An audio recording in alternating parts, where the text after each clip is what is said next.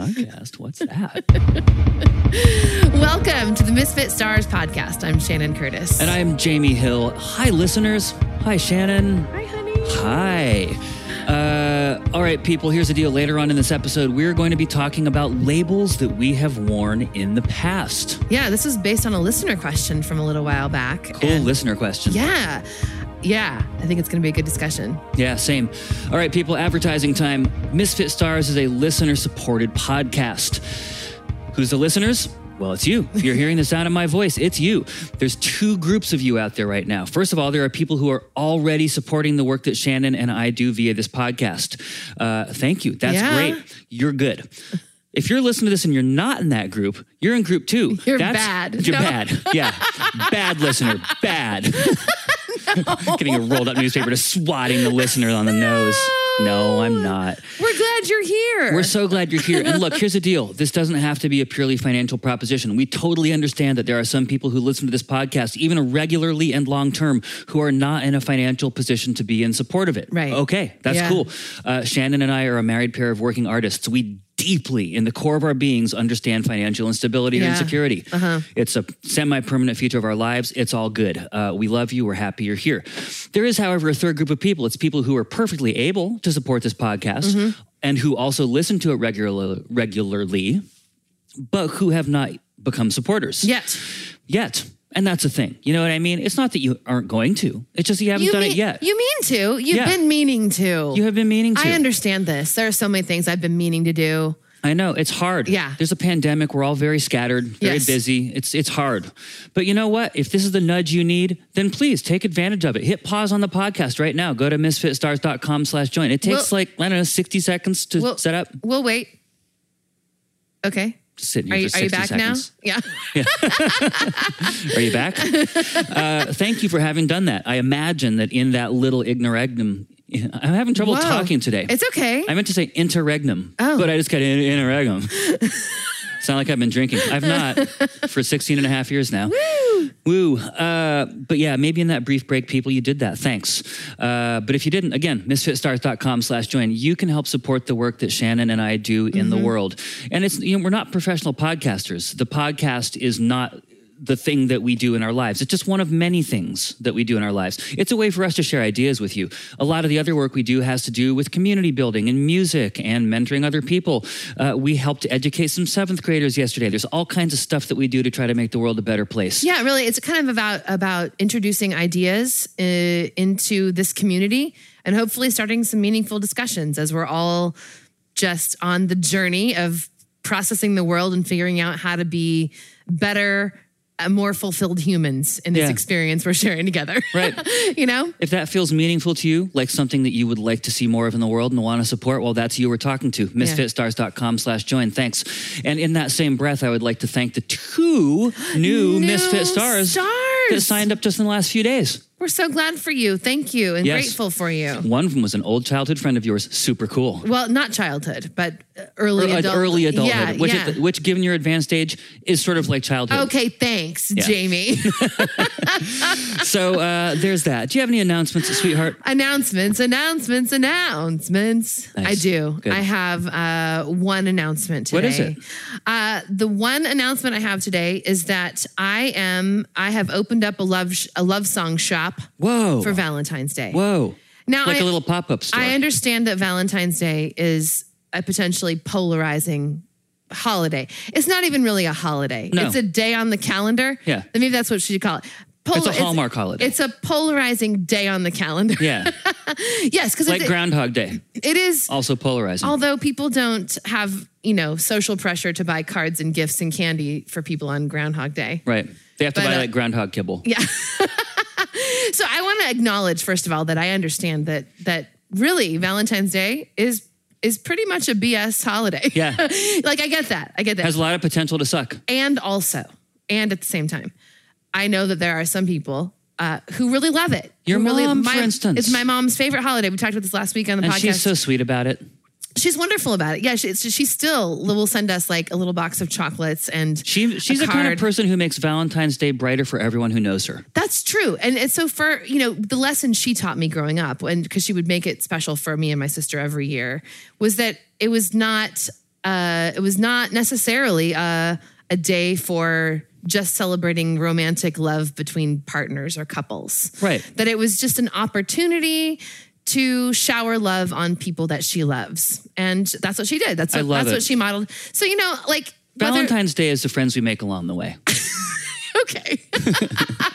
But, I think that given that spirit, like it's important for me to honor the people who experience Valentine's Day in that spirit as well. I personally benefited from somebody who loves it. I personally benefit still from somebody who loves and appreciates Valentine's Day. And I know that there are more of you out there who do. So my whole point in telling you about this Valentine's Day thing is that oftentimes, people who do exchange gifts or who do want to do some expression of like love for a loved one, sometimes that can be really hard to figure out what to do. I know when I go to buy gifts at the holidays for people, sometimes I'm like, oh man, I want to get something meaningful. I don't want to get something that's just like useless crap. And I've known this person for 15 years and I've already run through all my good ideas. Yeah, exactly. Totally. Yeah. I did my genius gift 3 years ago. Yeah. And I've been screwed ever since. Yeah. Is totally. this you? Yeah.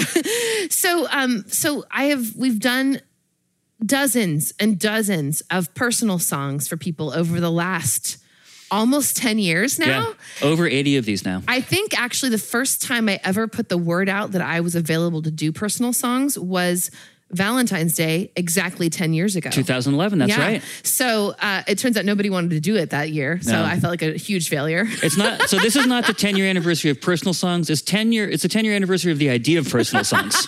Totally. It's like the 9-year anniversary of personal songs. Someone, the story goes, someone actually took me up on it like 6 months later. And that was the first one I did. But here we are 10 years later.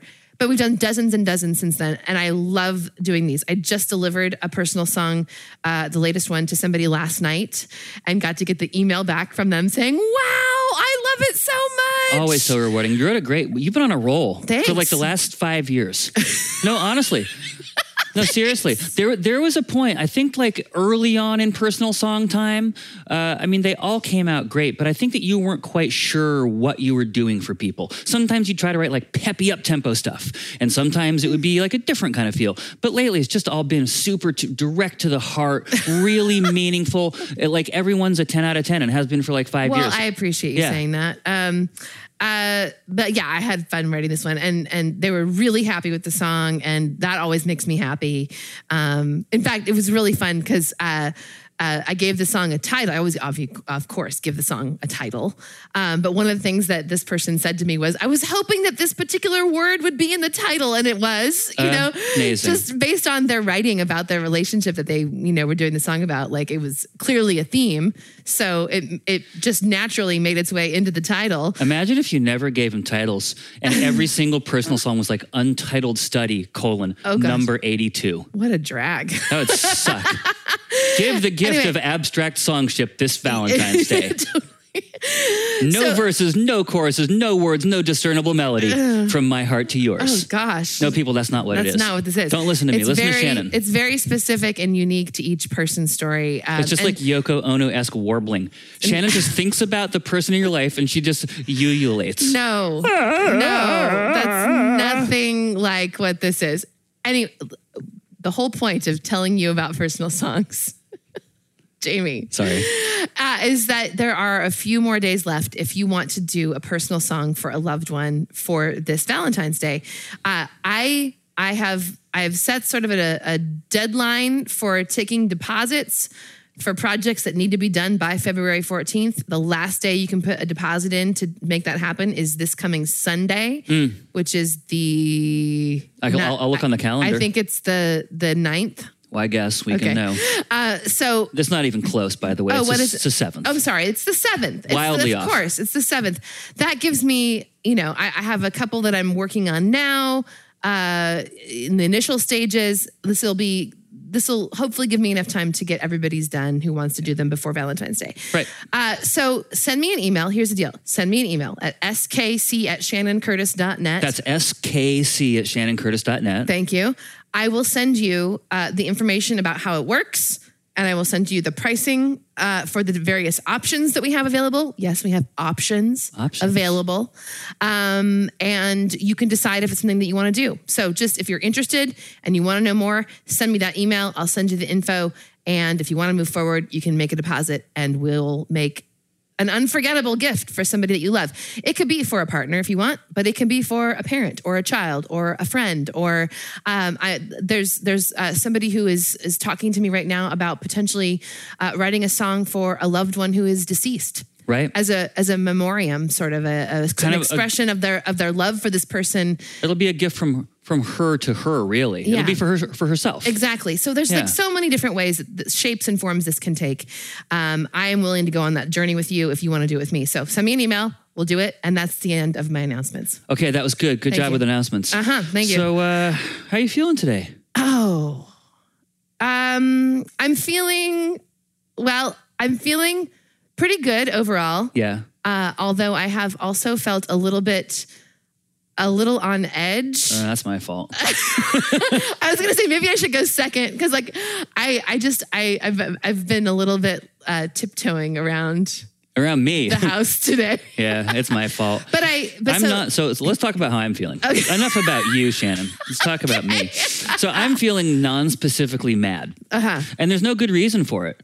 There's sort of a mediocre reason for it, which is that I had a lot of weird dreams and kind of slept oddly, not even necessarily poorly, but like, I don't know. It was like the eating at McDonald's of sleep. Like I got a lot of calories, but not much of it was good. Oh, okay. Like I got plenty of sleep, but I still feel just like tired and agitated. I clearly had bad dreams. I'm mad. I don't want to be doing the podcast. I just want to be working on music and I can't. And I woke up late and it's already like frickin' 5. It feels like it should be 2. You know what I mean? It's just one of those days. Okay. I woke up like behind. Okay. It's like I'm a horse and there's a race and I woke up and the gun's already gone off and the other horses are like a quarter mile down the track. That's how I feel today. Okay.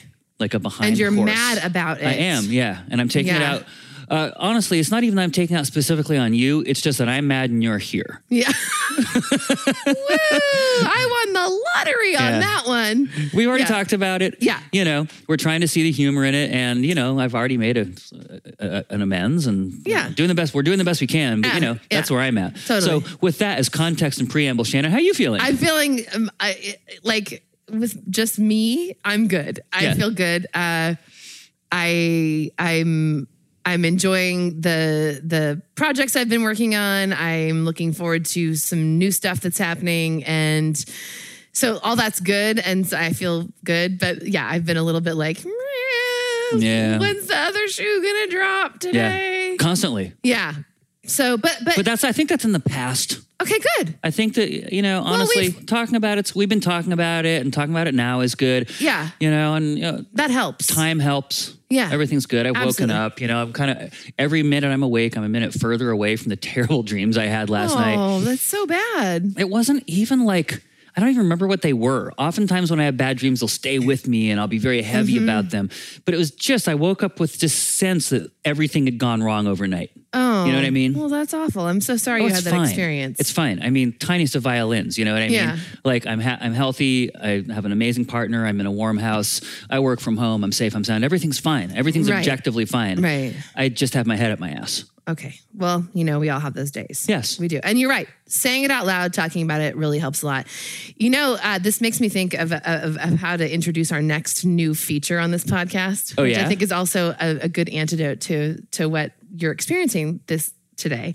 Last week, you might remember the title of our episode was Let's Fire Up the Good News Machine. Yeah. Right? And I was thinking about this week, like, there's good stuff happening all the time. Even when things feel stressful or uncertain, there is good stuff happening. And so I thought it would be fun as a way of just like, it's great to check in each week about how we're feeling. You do your daily gratitude list, with the group that you're with, as sort of a practice of like where to focus our energy. I thought it'd be really fun to start this new feature on the podcast called Let's Fire Up the Good News Machine. Woohoo! And just each share Don't have a song for it yet. There's no song yet. I'm sure one will emerge. Yeah, probably. Yeah. So, but the idea is that each of us will share one piece of good news from the last week. And it can be anything from like something that happened in the news, like in the world or in our personal, that we're happy about, or something that happened in our personal lives,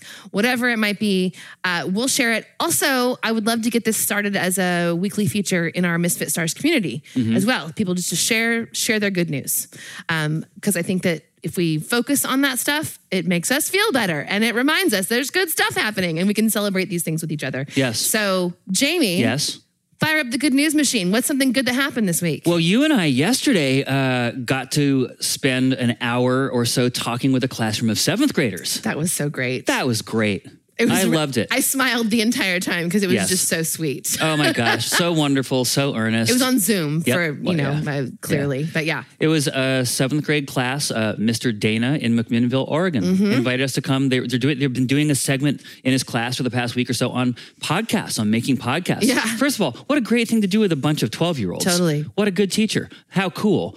And he got wind through a mutual friend that, one of his students' moms is a friend of ours. Right. And he got wind that way that there are people in his orbit who do a podcast who then somehow, and I think in his kids' minds, it transmuted into us being famous podcasters. You know how it is like when you're a kid, like if you're learning about a thing and there's an adult who does a thing who you don't know and a teacher's brought them in, they're famous. Clearly. Yeah. Yeah.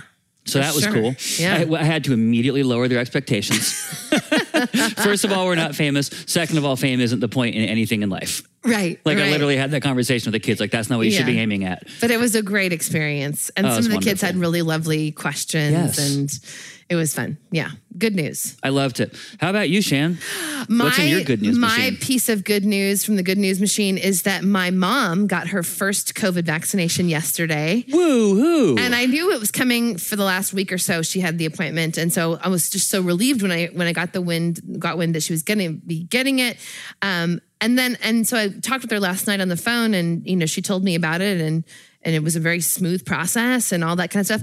And as I was listening to her talk about it, I found I felt it like in my shoulders and my neck and in my heart, like this, a bit of a relaxation or something. Like I've been so worried that she's going to get herself sick for the last, 10 months, 11 months. She's been really trying to be COVID safe, but there's a delta between what she thinks is COVID safe and what is COVID safe.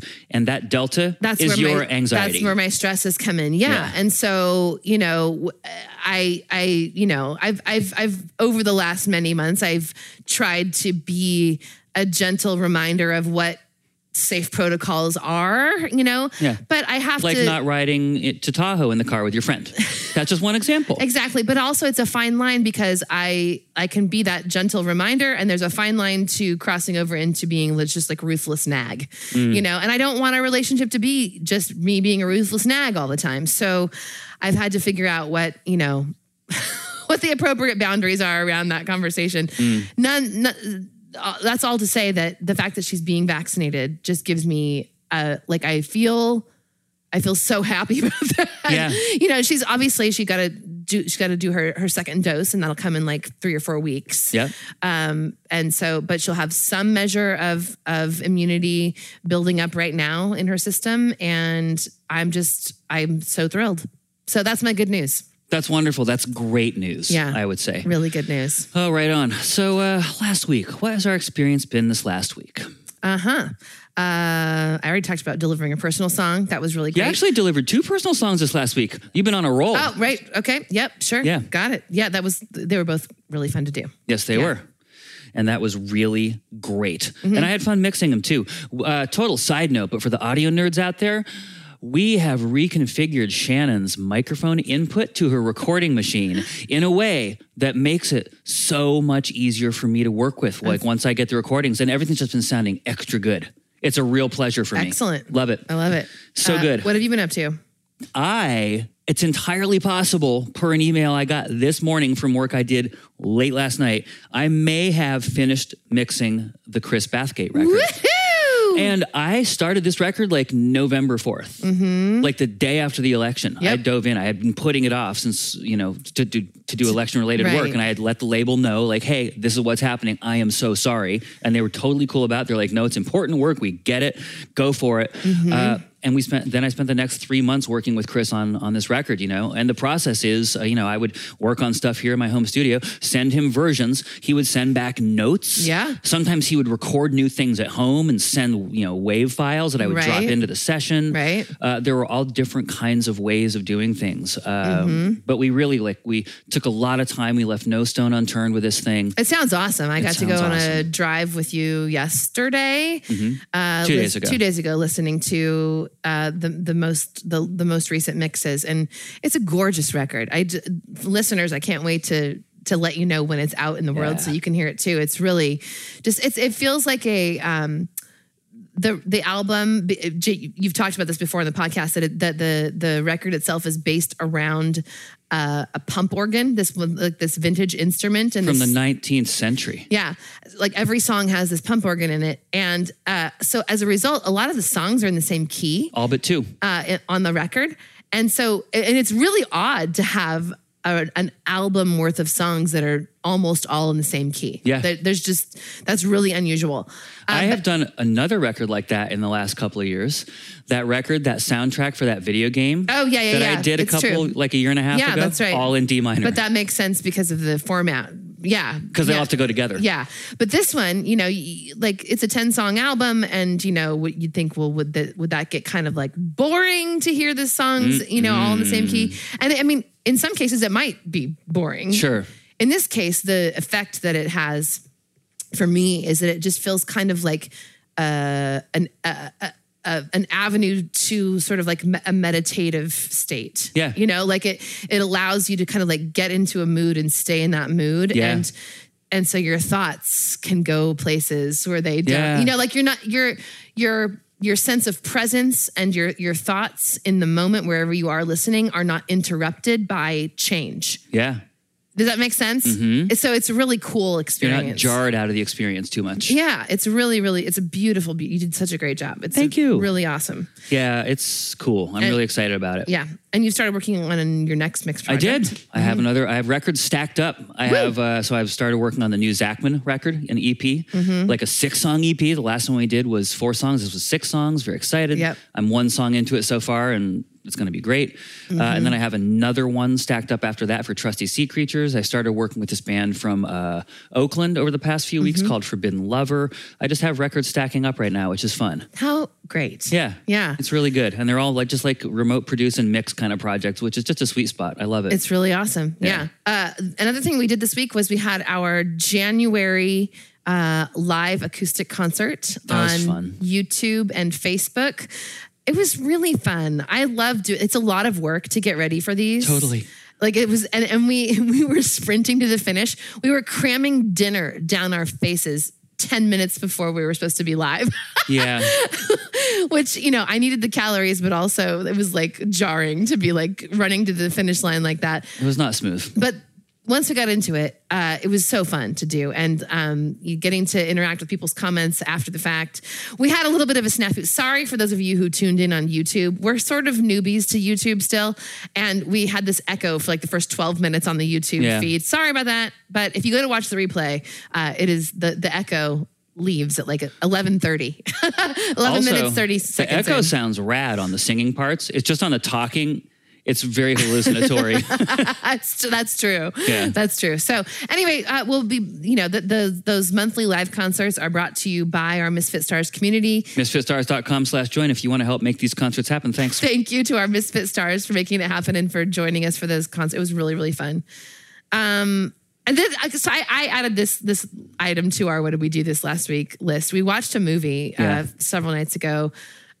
We were searching for indie films and we landed on this movie called The Lobster, which is it from like 2016, I think is when it came out. Yeah, like maybe 5-ish years old. Yeah. Yeah. And who's the actor? Colin Farrell. Of course, Colin Farrell. I was blanking on his name.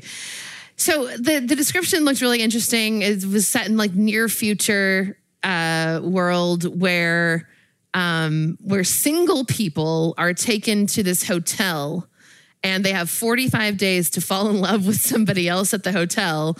And if they don't, they're turned into an animal. And they get to choose the animal. And they have to live the rest of their lives as this animal. Yeah. And it is a very surreal movie. Oh my gosh. Just absurdist. Yeah. It's absurdist. And so like there were so many scenes where you and I are like, what? But I have to say, after watching it and this movie has been on my mind for the last number of days. So it did its job. Like it totally got me thinking. I feel like it's a must-watch Valentine's movie. That's kind of true. And here's why. Like it really gets deep into ideas that we have just accepted in our culture, in our society, about what singledom is and means, and what couplehood means and is. The former generally being perceived as bad, and the latter generally being perceived as the goal. Yeah, and it really turns like it takes. Here's my view of the movie without giving too much away, because I really want you to go watch it. If you have the stomach for absurdist surrealism, really go watch the movie and like watch it on Valentine's Day. Yeah. But like it starts from the presumptions that a lot of us have accepted about relationships and being single versus coupled with somebody else. That are just like, we don't even think about these things, in our everyday lives. They're kind of foundational cultural assumptions. Right. And it pushes them to their very illogical conclusions. Yeah. I mean, logical conclusions, but like it reveals how absurd our widely accepted views on these topics are. Yeah. And it really challenges our thinking, I think, about... It challenged my thinking about the purpose of relationships and the value of people, and how we assign value to people based on their relationship status. Yeah. Really, I mean, really good stuff. Yeah. It was, again... highly weird, highly thought-provoking. And also... super entertaining, too. Like sometimes kind of violent. Yep. So know that going into it as well, but all with a purpose. It's not like, Yeah. Anyway. Lightly violent, I would say. Like I wouldn't call that like a defining feature of the movie. Yeah. Yeah, absolutely. For sure. For sure. Yeah. Did you have any other thoughts on the movie? No. Other than to say, like, it's also extremely entertaining. So don't feel like this is medicine that we're asking you to take. Oh, yeah. It's an amazing movie, and you will laugh out loud, but you'll also be like, what on earth? Yeah. It's really cool. Like, it'll stretch your perceptions. Right. Rachel Weisz stars in it as well. And she's amazing. Yeah. There's great... John C. Reilly is in it. Oh my God. He was amazing. He was amazing. Yes. The acting is phenomenal. It was, I just can't recommend it enough. It's a movie in which every single moment is imbued with deep weirdness, but all the characters are taking it so seriously and are just frustrated. Yeah. Like the two pervasive feelings in the movie are loneliness and frustration. Mm-hmm. And it's wonderful. Yeah. Like, it's not a farcical movie at all. It's a serious movie that's also a comedy, that's also social commentary. Yeah.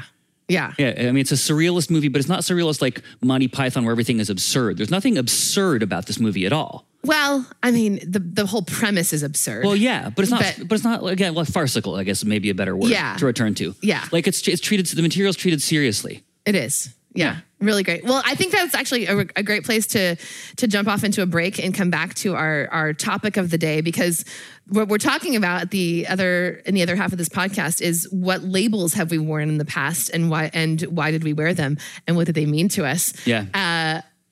I honestly probably should have added to my list here being a partner as a label, like in talking about this movie, the ways in which we label ourselves in context of the relationships we have is an interesting thing to explore. And I didn't have that on my list, but maybe I'll add it in the break. We'll see. All right, cool. Back in a second. We'll see you soon.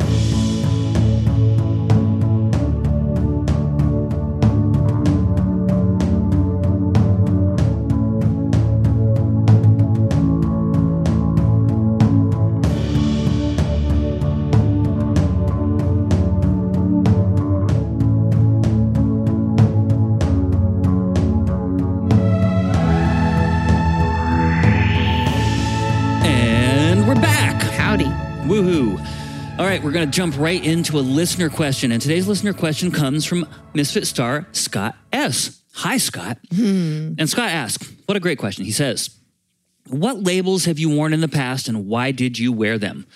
And what did they mean to you at the time? I love this question. Before we go any further. Yes. Misfit Stars members. If you have listener questions, we want to hear them. And so you could email either Jamie or me or message us on Facebook, whatever works for you.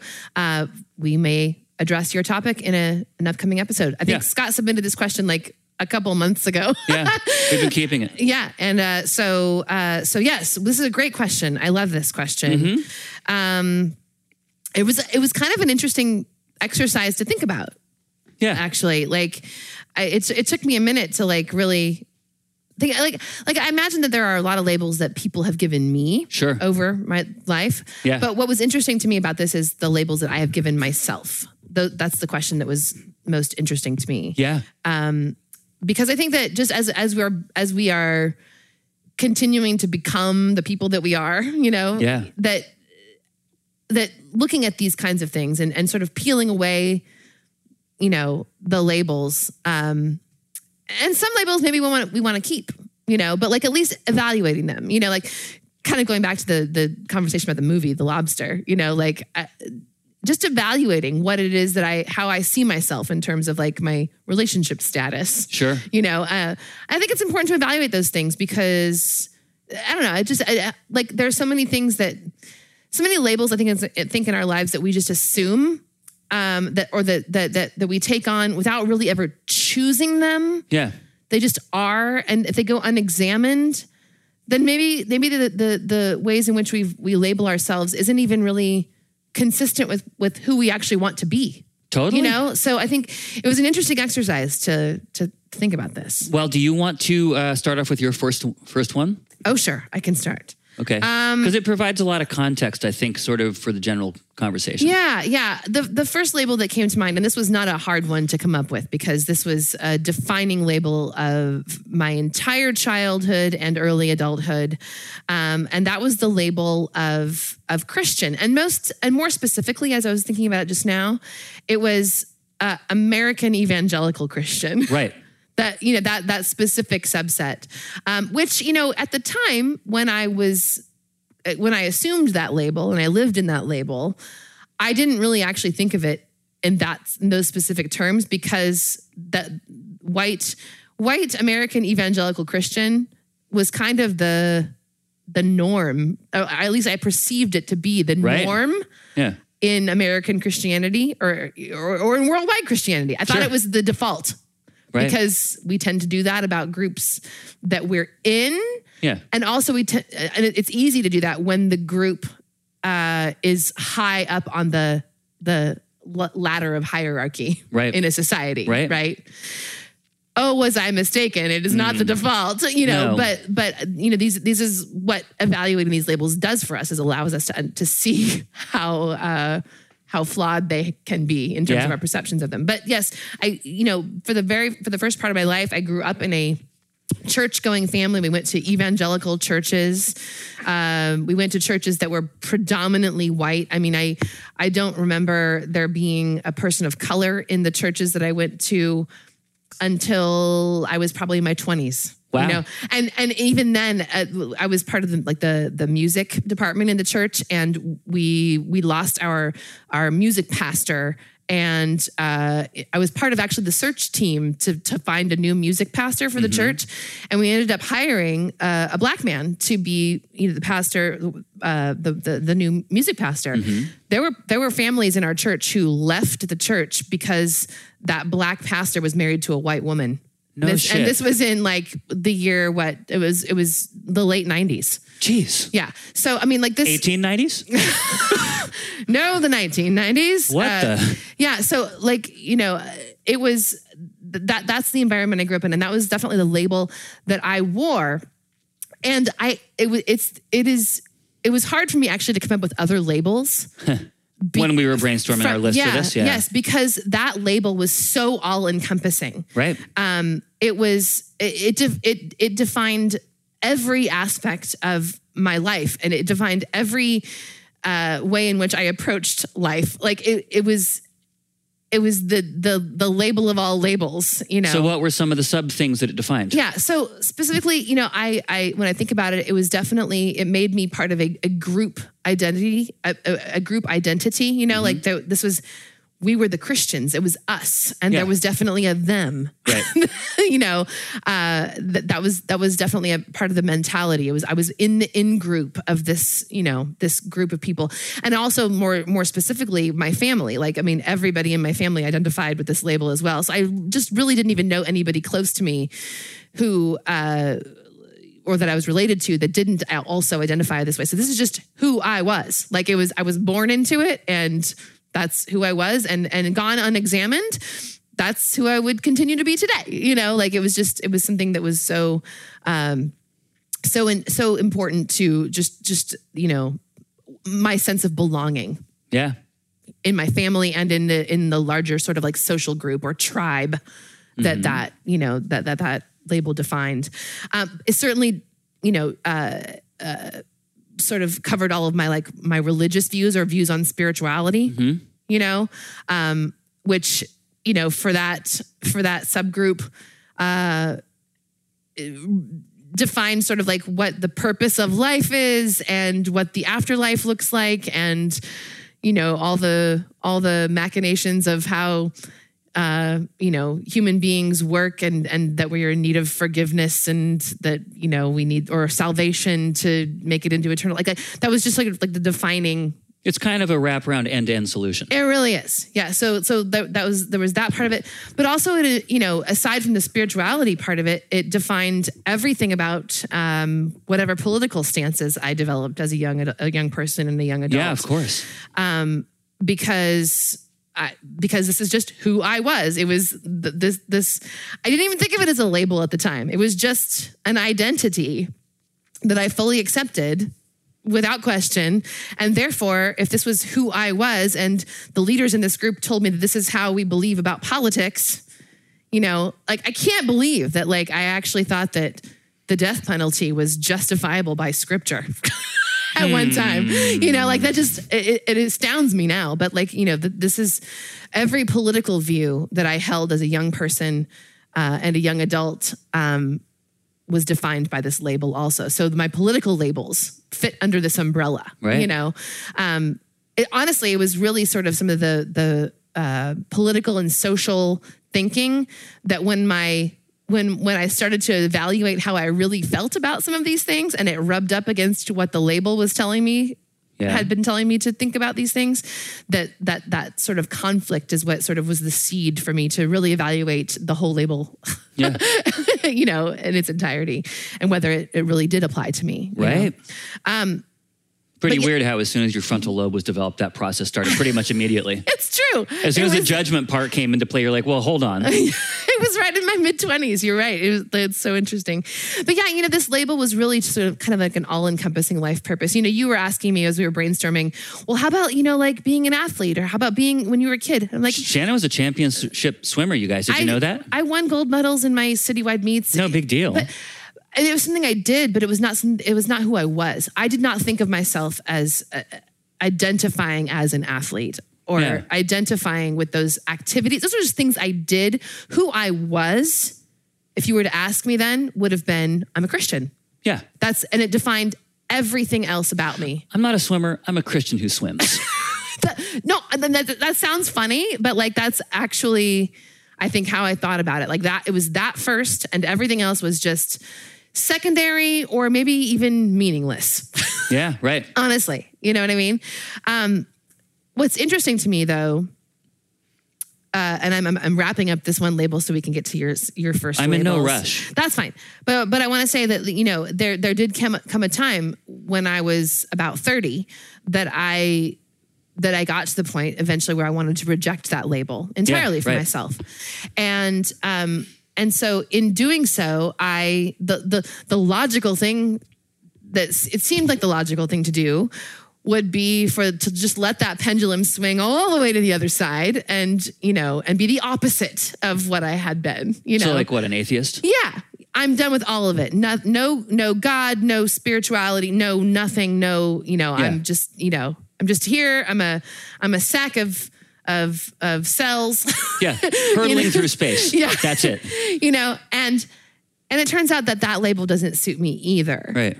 And maybe it turns out that there's not really a label that suits me at all when it comes to describing this part of my life, and maybe I'm becoming more comfortable with that notion of just sort of living a bit more in the mystery of the universe and enjoying and embracing that rather than assigning myself a place on the spectrum. Yeah. Right. And so, yeah, I don't think I have a label anymore on that front. I'm not sure what it would be, what you would call it, a mystery lover, a seeker. I'm not sure what you would say. Hashtag on the path. Yeah. But yeah, that's my biggie. There are others to come, but let's go to some of yours. Sure. So I took a different approach than you in that I just tried to go from the beginning of my life until the end. Okay, great. Well, I mean, not the end. Don't be alarmed, people. The distinct midpoint. Yes, where I am now. Yeah. I went chronologically up to the point I'm currently at. Let's rephrase that. Got it. And it's really interesting because when you first start off thinking about the labels you had, most of the first labels that you have in your life were given to you by other people. Oh, yeah. And the Christian, that counts for you too. Yeah. You didn't think that up on your own, someone told you this is what you are, and for me, the first label I can really recall ever having was like that people outside of my family knew, I guess would be a line to draw, was that I was a musician. It's the first thing that I ever was kind of like known for, even at a very young age. Yeah. You know what I mean? Because I was kind of a prodigy and I was good at it from the jump. And I started taking lessons when I was 5. Right. So by the time I was like 7, it was like, hey, he's really a piano player. Yeah. And it's interesting because it wasn't that I was a musician. It's that I was a piano player. Yeah. It wasn't an artistic label. It was more of a craft person label. Sure. You know what I mean? That distinction. Like, it's not that I was good at music overall. I don't think that's how I perceived that label that I wore. Mm-hmm. It's that I was a technician. You were talented. Yes. I was talented. I was skilled. Yeah. And I was both talented and skilled. When you learn piano as a kid, and oftentimes when you practice it, if you continue with classical music through your adult life, you are only ever an interpreter, right? Right. Because you're not creating something new. You're playing works from the canon, the classical music canon. Mm-hmm. And, like the way I was raised, like that canon cut off pretty abruptly in the very early 20th century. Like, seriously, we maybe got into the 20s, you know what I mean? Yeah. Maybe up into some of the more like impressionistic French and Russian people. But after that, it was just modern crap, you know what I mean? Which is obviously not true. People have been writing good modern classical works, I mean, decreasingly, I think that's true. Can I just ask, it's like a little aside here. Yeah. The word classical to me, doesn't the word classical denote old, like the classics? Yeah.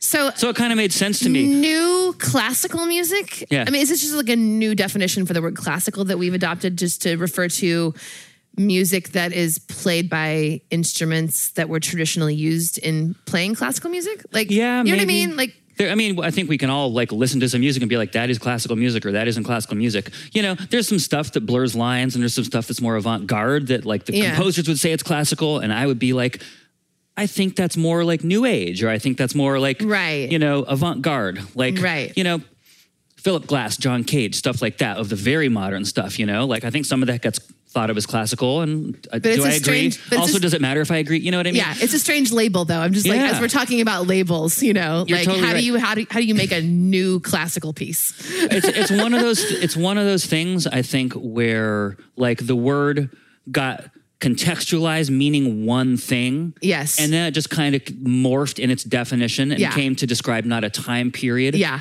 But like the style that was popular in that time period. Yep. And then now it's just a stylistic label, which can be applied to any time period. I get it. Yep. Yeah. Okay. Sorry to interrupt. Yeah, that's good. Yeah. I like it. So yeah, that was kind of the first one for me, which is interesting because, through all the journeys I went on in my life, it's one I still embrace. Really? You know, of musician. Oh, yes. I am a musician, you know. But not a classical musician. No, I am not. And not a piano player really either. No, I mean, a huge part of my journey, a huge part of what for me was key in unlocking my full potential as a musician was unlearning a whole lot of the stuff or purposefully forgetting or letting go fallow a lot of the techniques and talents and skills I had picked up in the very first formative part of my musical education, you know?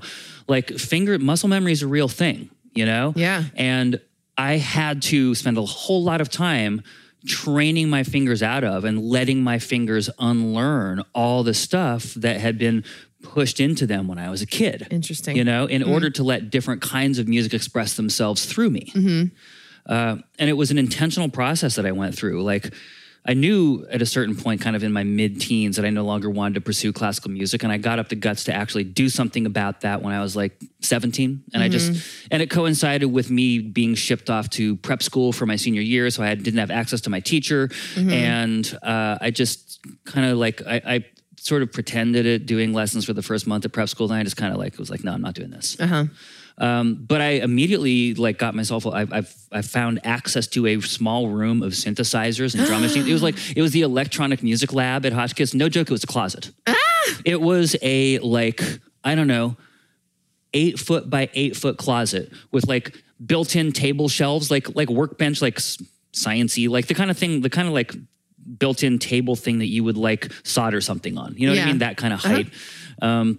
And then like a shelf above on either side, and on every available surface, there was some piece of mid-grade electronic music gear. It was a closet that contained the entire universe. Oh my gosh, it so did for me. Yeah. And I spent kind of most of my free time in there, just like, you know, arranging things and teaching myself drum programming and like all this stuff that I hadn't had access to before. So was your label changing then? Or had you cast off the label at that point? Yeah, absolutely. Because I think I felt a real need in my life for the label to be something cooler, you know, because like when you're like 15 years old, be like, yeah, I'm a classical piano player. It's extremely not cool. You know what I mean? Like maybe it's cool for a certain kind of person. It was not cool feeling for me at all because that's just not the kind of music I listened to or enjoyed. I have never in my life put on classical music for enjoyment to this day. Right. You know, like put on classical music, I'm just like, oh, Jesus Christ. You know? Seriously, like, are we really going to listen to this? Like, is that what we're doing? Do I have to be quiet? Can I read something? You know? I do really enjoy hearing classical music in person, oddly. But recordings of it hold absolutely zero of the magic for me. Yeah. 100% of the magic in classical music for me is in its live performance. And the documentation of it, I'm just like, whatever. Right. So yeah, I did have labels that were more important to me then. Should I get to them now? Yeah, go for it. Yeah, okay. So, I mean, it's weird. I'm kind of going asynchronously here, but just as far as like my music journey went. But I can't go asynchronously because they all inform one another. That's fine. Go so for the first one I had was musician. That's when I was like a really little kid, you know, and that's like the first publicly facing one. But I had one that I knew from even when I was younger, 2, 3, 4 years old, which was that I was very, very smart. I was kind of super smart right out the gate, apparently, and really advanced in just like school things, you know, multiplication tables at age 3, that kind of thing. You know, I could read at age 2. You know, I was advanced verbally and cognitively. It's just a weird developmental thing, you know. I don't think that I'm particularly smarter than the average bear now necessarily, but I was certainly advanced when I was a little person, you know. And so I was told that constantly. And that was a value of people around you too, that it was reinforced for you. It's like having a talking dog. Like, look at my son. He can speak in complete sentences and read and write. And he's 2. You know what I mean? Right. Yeah. I was trotted out to the amusement of adults constantly, you know? And I understand my parents being proud. That's great. And I understand them all. Like, who wouldn't want to have a precocious kid because it implies great things for their future, right? Isn't that the ultimate apex hope for a parent, that their kid be a world-changing kid? Everyone wants to have the kid that like changed the course of human history for the better, you know? I think really no pressure. I think really what parents should probably actually want is just for their person to be happy, but like, you know. But yeah, so, you know, that was a label that I was aware of when I was a little tiny person. And then very quickly, as soon as I started doing school, so like age 6 and onwards, I was a know-it-all. And that was a label that other kids applied to me, you know, because most kids weren't as smart as I was. And, you know, when you're 6, 7, like you don't understand that maybe it's a little socially off-putting to constantly be demonstrating how much smarter you are than everyone around you, you know? And so, you know. Were you child-splaining all the time? Probably. You know, I just knew a lot of stuff. And the little dummies around me didn't, you know? And so, you know, someone had to step into that gap, and it was me. Yeah. You know, so I was a know-it-all when I was a kid, and that didn't feel.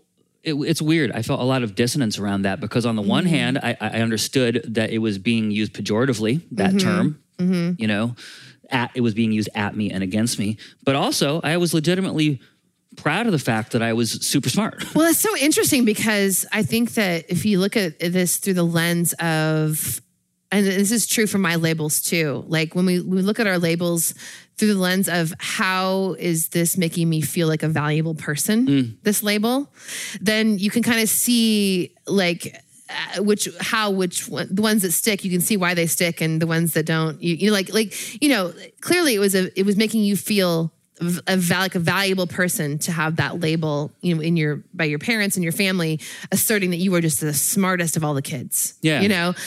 And that wasn't working so well with the school kids, the schoolmates, but still it was very, very important for you to feel like you were valued as a very smart person at home. It was, totally. And in my relationships too, like it was a huge part of my identity for a really long time was being the smart person, you know? Yeah. I also understood that it wasn't leading me to a fulfilling life full of lots of like little elementary school friendships. Yeah. You know what I mean? Yeah. And I struggled. Like we lived on a dirt road kind of remotely. Like I didn't have any neighbors my age. I didn't really have any neighbors. You know what I mean? My grandma lived across a field from us. The next nearest neighbor was an eighth of a mile down the road. And they were just not compatible age groups at all. Their kids were like 15 years older. So making friends was just generally difficult. It was hard. Yeah, totally. Because I couldn't just like go out and play in the neighborhood. I couldn't like run over to someone's house. I didn't have any of those kind of childhood experiences. Yeah. If I went somewhere, I had to be driven by my mom, who was not super into it. My mom was also like super judgy of like every person who wasn't me. Like a lot of this came from her too. You know, I really received the message as a little person from my mom that you are the smartest person. Everyone else is dumb. And so I don't necessarily even want to drive you over to their house because they're just going to dumb you down. You know? Oh no. Yeah. Oh, absolutely. It was it was snobbish. Oh yeah. You know?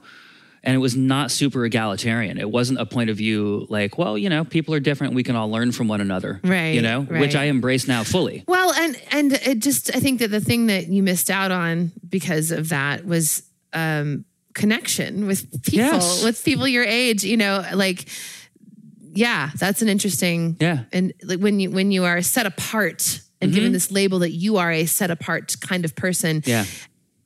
One of the functional outcomes of that is that it makes like genuine connection more difficult. And that's exactly the defining characteristic of most of my childhood through my teenage years. As I started from that remote place, my defining struggle was starting being set apart and then trying to reintegrate myself, you know? And the next succession of labels I have here are just different things that I tried to do to like find community, you know? The first one was a little leaguer, you know? I was a huge fan of baseball from, you know, the moment I was cognizant of what baseball was. You know, my dad has been obsessed with it for his entire life. He passed that on to me. And so, you know, starting when I was 9 years old, you can do Little League when you're 9, 10, 11, and 12 years old. And, you know, I tried out for and got on a team. I don't know if I should have. I was bad. I was afraid of the ball for my first 2 years. Like when I was 9 and 10, like I literally didn't get one hit. I did not get one hit. Like, I don't think even when like my 9-year-old year, I like made contact with the ball. I would like strike out either watching it go by or like closing my eyes and stepping back and swinging. You know what I mean? But then something changed when I was 11. I'm not sure what it was. It wasn't any kind of physical maturity. That didn't happen for me until really like I was cognitively early and I was physically late. Yeah. Like, I don't think I got my first pubic hair until I was like 13. You know what I mean? Deadly combination. Oh my God. Like my voice dropped. My voice was an octave higher than most of my friends, like at that critical age. It was terrible. Yeah. So, But something changed for me in terms of my like relationship to that game and my fear around it when I was 11. All of a sudden I got really good at it. And all of a sudden, like my 11 and 12-year-old years, I was an all-star. My last year of Little League, like I pitched our team, like the all-star team. The way it works with Little League is like you have like your little local teams. Like I was on the Yankees and there were other ones, Mets and Red Sox and whatever. There were like 6 of them. Yeah. And, then you have your all-star team, and the all-star team plays other all-star teams from other towns, and that's what goes to the Little League World Series, right? It's the all-star teams. Yeah. And I pitched our all-star team to the Tri-State Championships. Wow. Which it was like Vermont, New Hampshire, and I think Maine were the 3 states. So it's all right. Makes sense. Yeah, totally. Like we lost that championship game, but like I got us that far. Like I was super good. I hit home runs, like over the fence even, not just like speeding it out because you hit it into a weird corner. So you wore that Little Leaguer label with pride. It was something that I was good at that wasn't piano, And I was proud to be good at something athletic because I perceived that being good at athletic stuff was cool, way cooler than the outsidery way that I felt around like being like a nerdy academic know-it-all type who also was really good at, classical piano, Yeah. Step up, ladies. Yeah. Form a line to the right. I noticed when you were making your list, I was watching you make it, that it seemed like this series that starts with Little Leaguer and you're going to continue were a lot of like trying on this and trying on that and trying on that to see absolutely. what else might work. I carried, I carried through all of this the label of nerd, and I remain a nerd.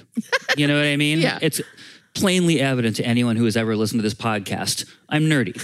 That's okay. Yes.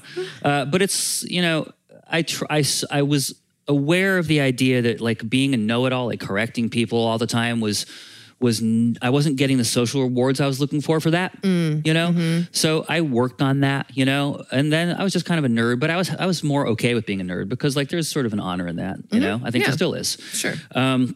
As soon as I was able, started being a theater geek, That's a really natural place for someone who's very bright and very nerdy to get involved. Yeah. And it's a very label-y label, like you're in that group when you're in that group. Totally. Yeah. And it's a wonderful, very versatile label because for people on the outside, they use it as an insult, but for people on the inside, it's a source of pride. Yeah. You know what I mean? Totally. Like you can't hurt me by calling me that because I call myself that. Yeah. Totally. And that was the first inklings for me of a healthy sort of identity around that kind of thing. Also, right around the same time, I started my first little band. It was just me and 3 high school, or not even high school at the time, junior high friends. We started when we were like 12. And we did that all through like 12, 13, 14, maybe even 15, about 4 solid years. And we learned like, I don't know, 50 or so oldies, like 50s and early 60s kind of flavor oldies, just dad music. And we would play it like at dances and stuff like that. Awesome. But, and that was a really like liminal experience for me because like the idea of being in a band was really, really cool. That's what I wanted to be. I wanted to be a rock star. Yeah. I didn't have that language for it at the time. But what I was actually doing was playing like really like Earth Angel. You know what I mean? Yeah. Like really not super cool at all. Already 30 years old at the time. Yeah. Music. Yeah. So that wasn't super cool. But the idea of it was cool, and I felt cool when I was doing it. I didn't feel as cool when I was doing it in public. And I never really wanted to invite people to come down to the friend's basement. We rehearsed in my friend Aaron's basement. I never really invited people over to watch it because I thought that I kind of had this perception that they would think it was sort of lame. Yeah. But at the and by the way, I used an 80s word to describe an 80s feeling, but I should not have used lame because it's ableist. Thank you for that. Right? But it would have been, I've sort of felt like people might think it was kind of uncool because we're just playing all these dumb, 50 songs. Yeah. So there's that.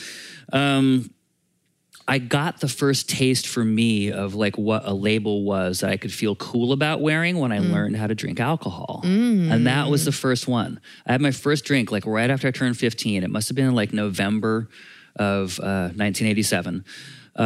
And the first time I ever got drunk, I got super frickin' wasted. It's not like I was sipping a beer one time. It's like I went, my friend Alexi and I, we had a scheme because he hadn't drunk ever either. And we both knew that that's a place that we wanted to be. Like that's a room that we wanted to get into somehow.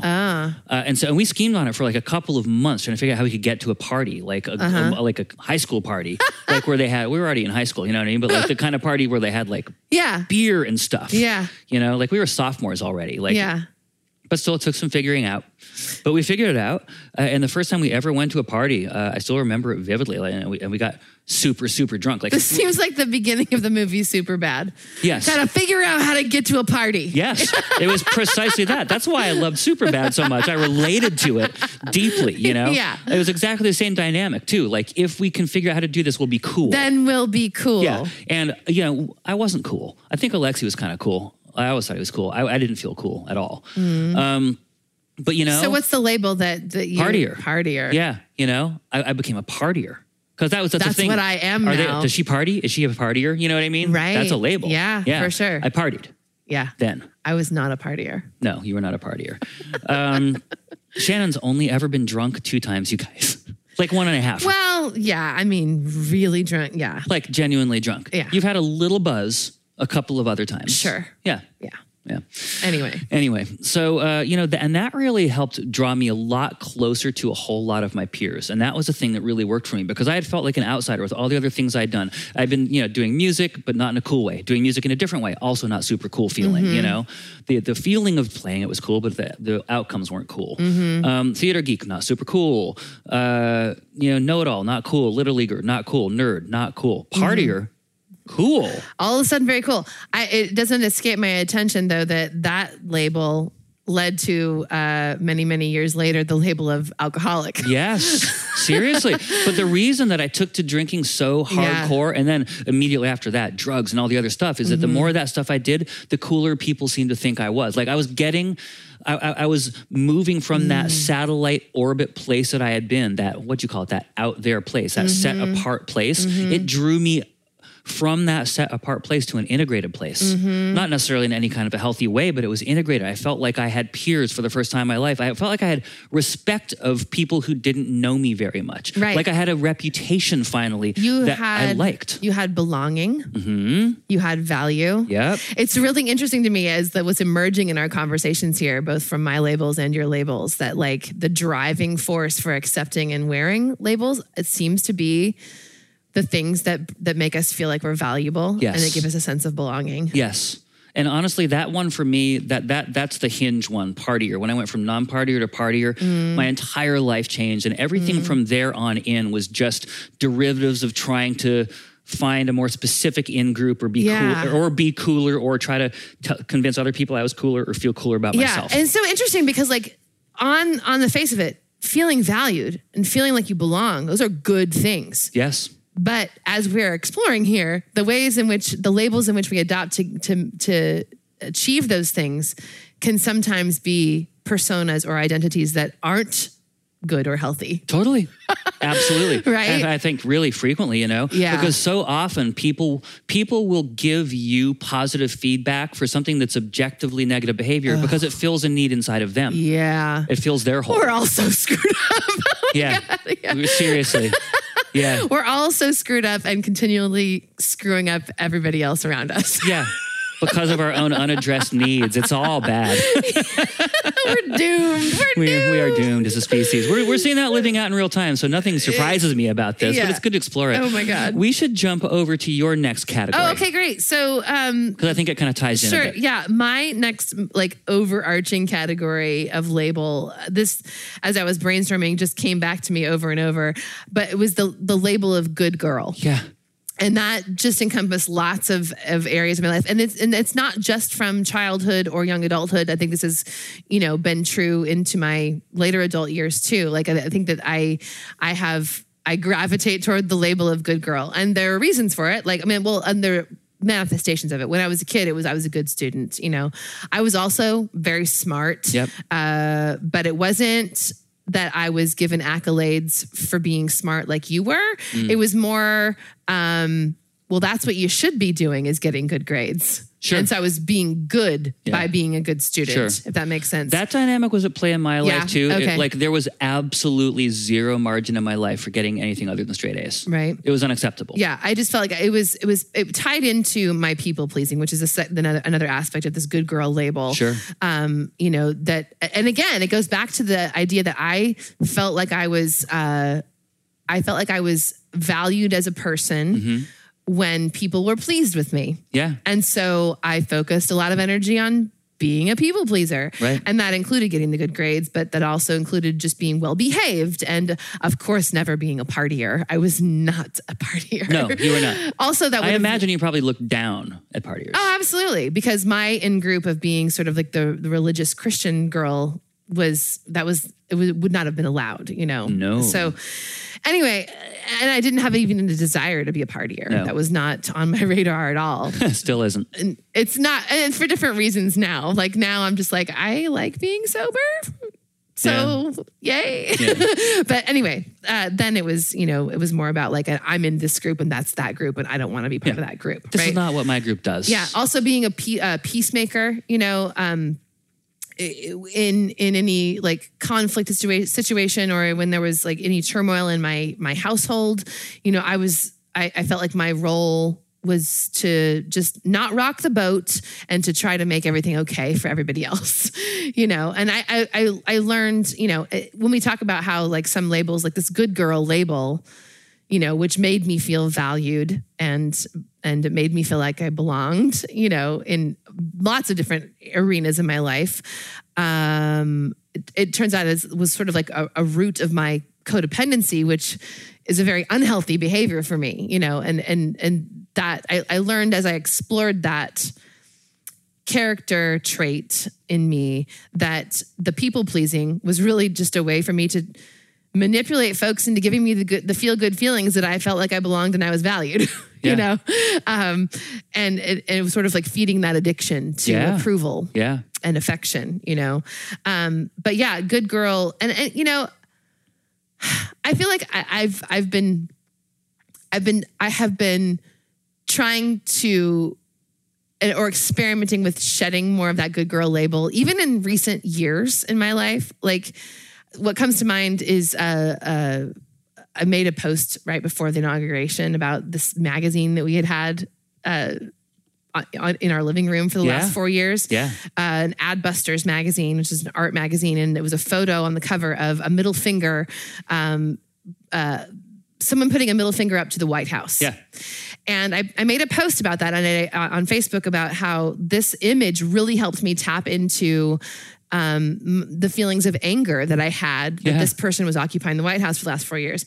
And also that feeling angry has always felt like feeling angry is not an emotion that a good girl gets to have. That's not a safe emotion for you. It's not a safe emotion. It's not something that's accepted by, you know, by someone who wears the good girl label. Right. And so like allowing myself. Not like not becoming of a lady kind of. Right. Yeah. And so, you know, for me, I find that I still have to work at fighting against that good girl label, you know, but not for the sake of just rejecting it, but for the sake of allowing myself to experience my own full humanity. Right. Totally. You know, and not keeping undercover the parts of me that don't fit the good girl label. They're still me. I'm still having these feelings. I'm still experiencing this.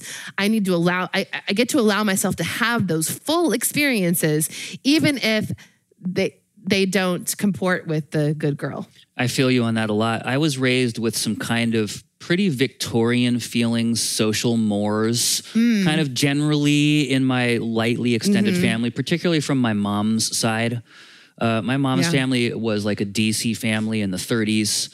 Like I had a great uncle who advised presidents, you know, it was that kind of like DC high Blue society. blood kind of thing. Completely, you know, and there are ways you act and ways you don't act. And like, you should always act the way you would act in public, you know, and you should never act in an unbecoming way, including around the house. And, you know, like you were always on display was kind of the feeling, you know, like you were always expected to act like a little adult. Yeah. You know? Yeah. which is just such a weird way to treat kids. But it was all I knew when I was a kid, you know? So I relate to that part of what you're talking about a whole lot. Yeah. Well, I mean, this is not just from my childhood. Again, this is, you know, adulthood as well. Yeah. I'm still dealing with that. And I think that my next item sort of ties into it. And then we'll jump back to you. But like the next item on my list, the next label was the label of singer or entertainer. Yeah. And here's where this relates to me, because being a singer or an entertainer is a label in which the function of me singing or making music is for the benefit of somebody else's entertainment. Right. It's just a form of people pleasing. Right. You know?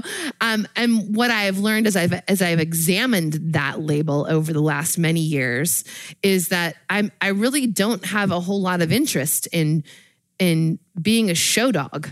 Yeah. You know, like that doesn't fulfill me really on any, you know, deep level. Growing up, I got lots of accolades for my singing voice and for my musical ability. Right. You know, in my church growing up, you know, it was all kinds of accolades for, you know, I would get up there and ostensibly my purpose in being on stage on a Sunday morning in church was to lead worship, which is, you know, really it should be to facilitate other people's religious experiences and allow them to enter into whatever state of, you know, a spiritual experience that they would have. But really what it ended up being was me performing for folks and people giving me, you know, the kinds of accolade. Like I was just entertaining on Sunday mornings. I wasn't doing anything deeper than that really. Right. You know, but as I've gotten older and I've figured out what music means to me, you know, in my life and what I want it to be, the actual parts of making music that are fulfilling to me, that actually do make me feel like I'm contributing something of value, is using music as a way to express ideas that are important to me or to move conversation, you know, like to instigate, you know. I'm really not interested at all in getting, you know, soft golf claps from somebody who's holding a Chardonnay glass in someone's pretty backyard. Like that makes me want to vomit in my mouth. And so like, I don't want the label anymore of singer entertainer, even though for a long, long time, I thought that's what I was. Right. I'm not that. It's the same kind of thing as me with my playing piano. Yeah. You know, something that like can be trotted out to impress other humans. Mm-hmm. Yeah.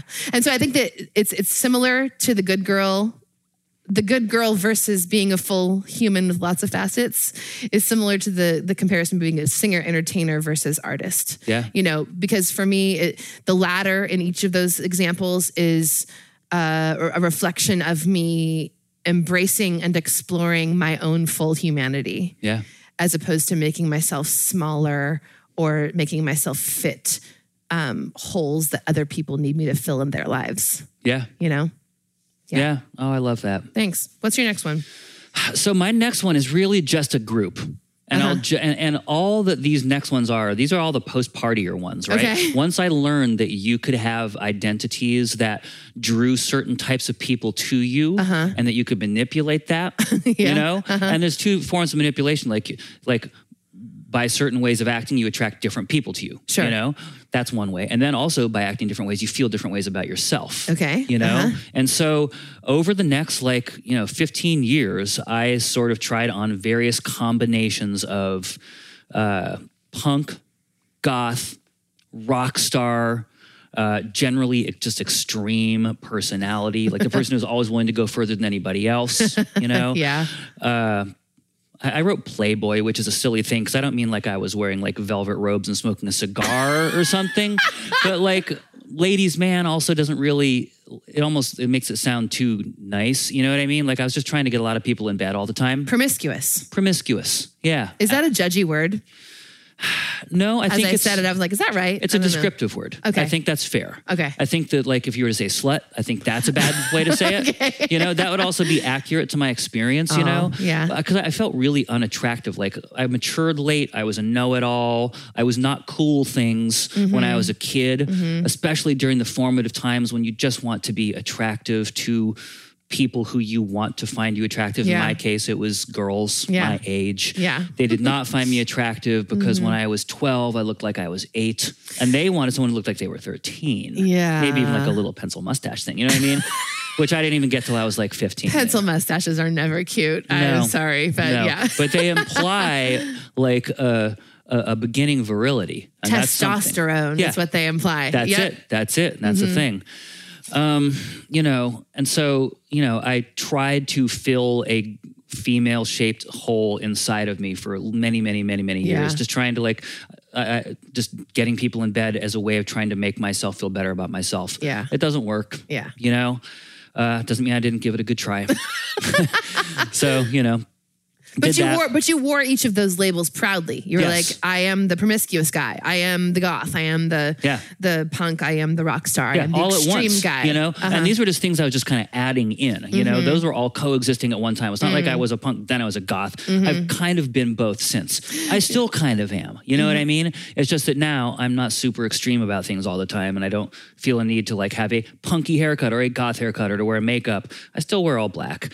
It's my one nod to that kind of thing. Homage. Yeah, right, totally. And that's just a function of getting more comfortable in your own skin. You know what I mean? I still like ascribe to a lot of those values, culturally speaking. I think that punks and goths have a lot of things exactly right. On the goth side, it's the willingness to wholeheartedly embrace idiosyncrasy. In a way that is almost purposefully alienating to normies. I'm not so interested in purposely alienating normies these days, right? Because you're married to one. and I've grown as a person. I understand that how you look is only skin deep. You know? There's a lot of super amazing normies and a lot of super pretentious and shallow goths, and vice versa. Sure. You know what I mean? Yeah. But you can't judge it. Really, it's just a way to look. And honestly, black matches, and that's great for me because I don't have to think about it much. It also sets off your grays, like salt and pepper hair. It's Thank you. Lovely. Appreciate that. When you wear your black glasses, mwah. This girl your age thinks you're awfully cute. Oh, well, hey, and that's good. I appreciate that.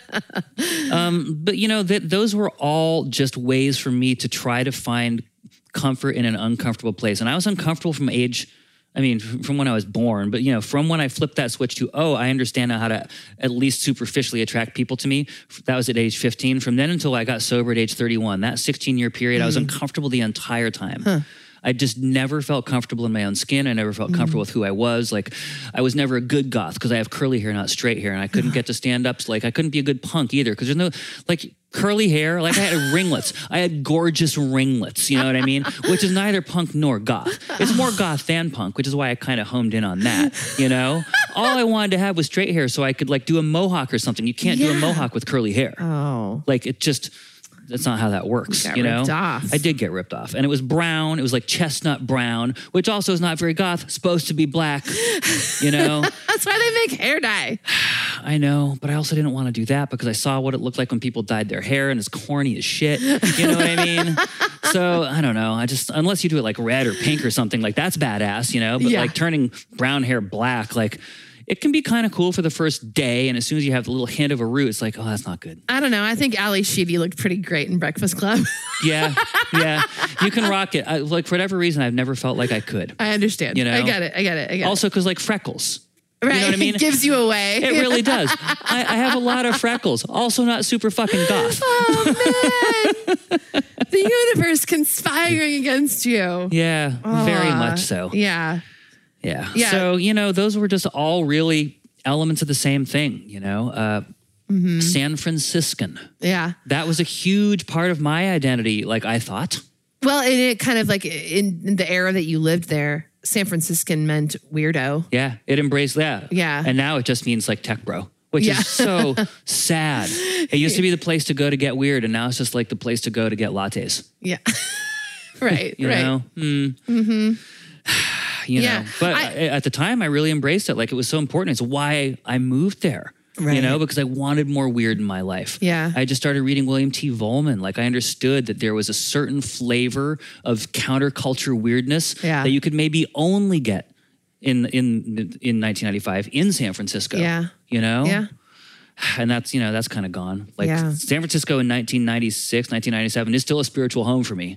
Just in a time traveling, alternate universe kind of way where a multiverse where I can be there and here simultaneously. Like part of me is still there for sure, Yeah. I was forged in that crucible. Yeah. I mean, I was born and raised in California. And so in terms of like a label based on sort of physical location, I don't know that I really ever evaluated the fact that I bore the label Californian until we moved from California, because I had never lived anywhere else. And so like, oh, that's weird. I guess I have identified and I took pride in being from California. It's a cool place.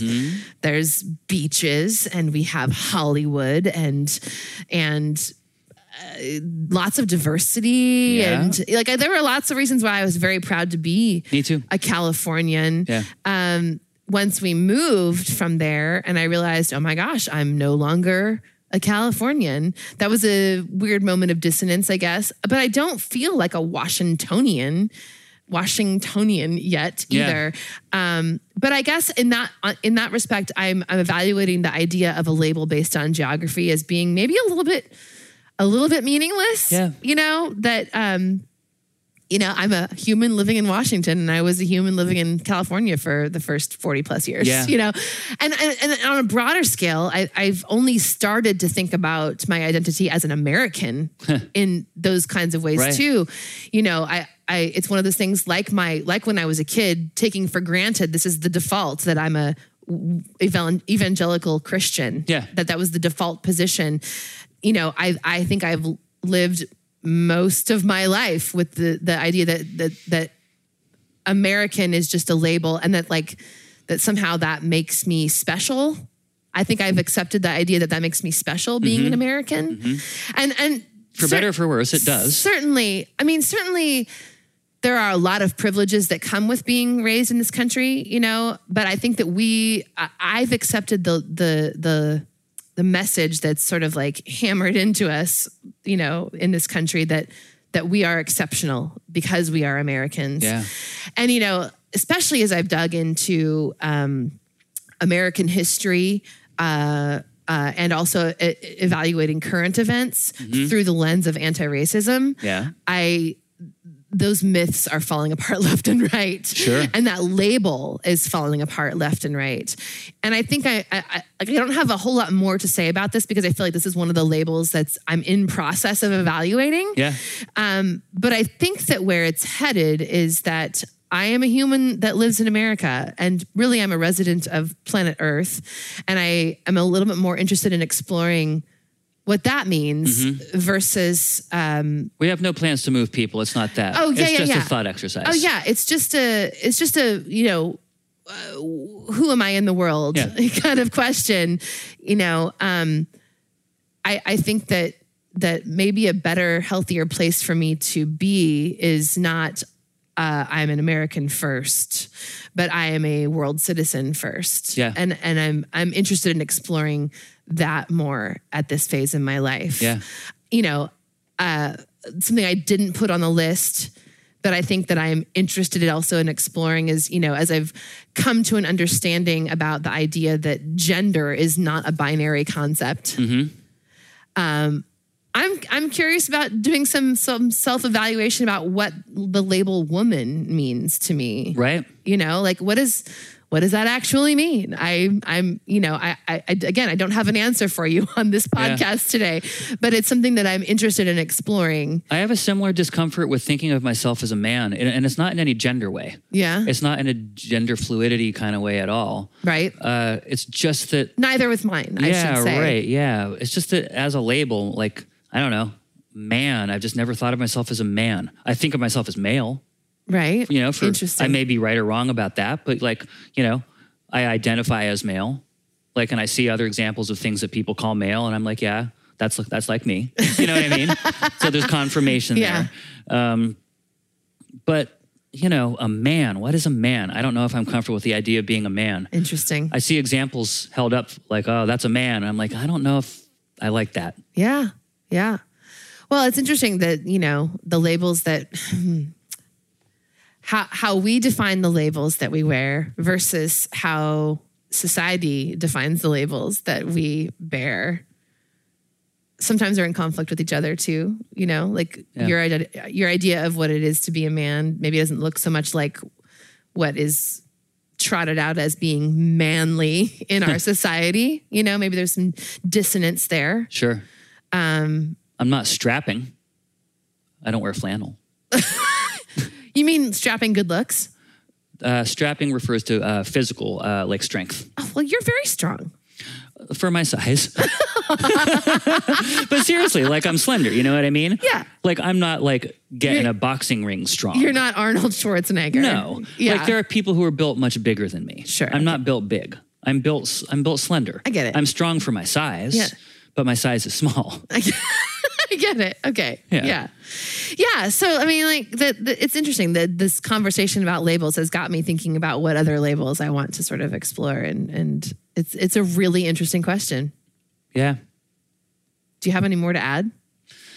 You know, for me to bring it full circle, especially like in terms of like the journey, that seed that was planted when I was identified at a very young age as being a musician, and then the journey that I've gone with through that. And you touched upon this idea of, you know, you not being a singer or entertainer, because your point isn't to entertain someone. The desire in your life is not to entertain. It's to explore and to elucidate, you know? And these days, you know, people ask me what I am, same as you, I think. I just say I'm an artist. Yeah. And I think that's inaccurate. I say that with the understanding that it's inaccurate as I say it. Yeah. You know, because, or it could be perceived as inaccurate. Maybe, I don't know. Like I'm a collaborator more than I am anything. I'm a co-conspirator, but there's more to it than that. Like I approach a lot of just general, I approach things in my life in an artistic way. And the point of what I'm doing with my life is I'm trying to add value. Yeah. You know? Yeah. And I think that that's fundamentally an artistic type of pursuit. So I'm in that way comfortable with referring to myself as an artist. Is it because in the way in which you express your work, it's very infrequent these days that you are creating something from scratch by yourself? Right. Got it. Yeah. Like it's easy to be like, Shannon's an artist because you write songs. Yeah, I understand what you mean by that. But I think that your description there of the way in which you approach the work that you do is artistic. And well, that's it. And that's why I say that, because that's the point for me. Well, and I think that at the end of the day, the labels that we decide are our labels are really only up to us. Yeah, right. So you're a freaking artist. Right. Yeah. You know? Yeah. And I think to bring this back to some of the themes that was running through some of our other conversation, if the labels that we wear are vehicles for sort of like making a pinpoint or a mark on like, here's a reason why you are valuable, or here's a reason why you belong. You know, that the labels that we choose and wholeheartedly want to adopt for ourselves are the labels those are the things that arise because we've gotten to a place in ourselves that we understand that we intrinsically have value. Right. And that we do belong, not based on what other people have assigned to us or what other people perceive. Yeah. Right. So in that sense, you know, you calling yourself an artist, I think, is an expression of work you've done in your life to get to a place where you can say, I am a person of value. Yeah, right. This is who I am. And maybe, you know, to continue that thought process to its logical conclusion, maybe at some point in the future, if I do enough work, I'll get to the place where I can just say I'm a human. Right. And that's the only label that matters. That has been on my mind too. Yeah. Yeah. I'm with you on that. Right on. Neat. Scott, thanks. That was fun. Yeah. If you are in our Misfit Stars community and you've listened to this and you're like, I have stuff I want to share. Yeah. On this topic, we would love to hear that. That is the reason for the community. One of the reasons for the community is to take these jumping off points and talk about them and explore them as a group, in a group that is safe to explore these ideas in. Yeah. Right. And so we are, still the hub of our sort of Misfit Stars community is still on Facebook in the private group. For now, we are ... We've got some really awesome plans coming up for you. I know we've been vague booking about this now for a couple weeks, but we're still working on it. This is a literary device known as foreshadowing. Yeah. Embrace it. But since it's still the Facebook group, that is where we would love for you to contribute your thoughts. I'll be posting a graphic about this week's episode in the group, and that would be a great place for you to just start commenting after you've listened with your own thoughts on the topic. It would be fascinating to hear your perspective. So please do that. And if you are not part of the Misfit Stars community yet, and you are thinking, I would like to be part of this group that talks about this, deep stuff with one another. It's true, you would. It's true. You can become part of that group. You just go to misfitstars.com/join. And you join up, we'll add you to the group, and we would love to have you. It's like you all of a sudden have 200 new amazing friends who are considerate and kind and thoughtful. Not all 200 people post in the group all the time. It's a core group of like 50 who mostly post, But oh man, it's like having a little 50-person crew who you can just trust. Like you can say anything to them and they're going to be supportive and kind and thoughtful and funny and encouraging, lift you up. And the conversations in there are amazing. Yeah. We want you in there. We do. And you'll be helping support the work that we do in the world by joining up. So do it. MisfitStars.com/join. It's a win-win. Okay, that's it for this week. We'll be back again next week with more to talk about. Well, that's a Mr. Rogers reference. Yeah. I feel like Mr. Rogers every week, actually, when we sign off on this podcast. Oh, I love it. I imagine myself tossing one shoe from one hand into the other and buttoning up my cardigan. We'll be back next week. So in the meantime, between now and then, take good care of yourselves. Yeah, we love you guys. We love you. We'll see you soon. Bye. Bye.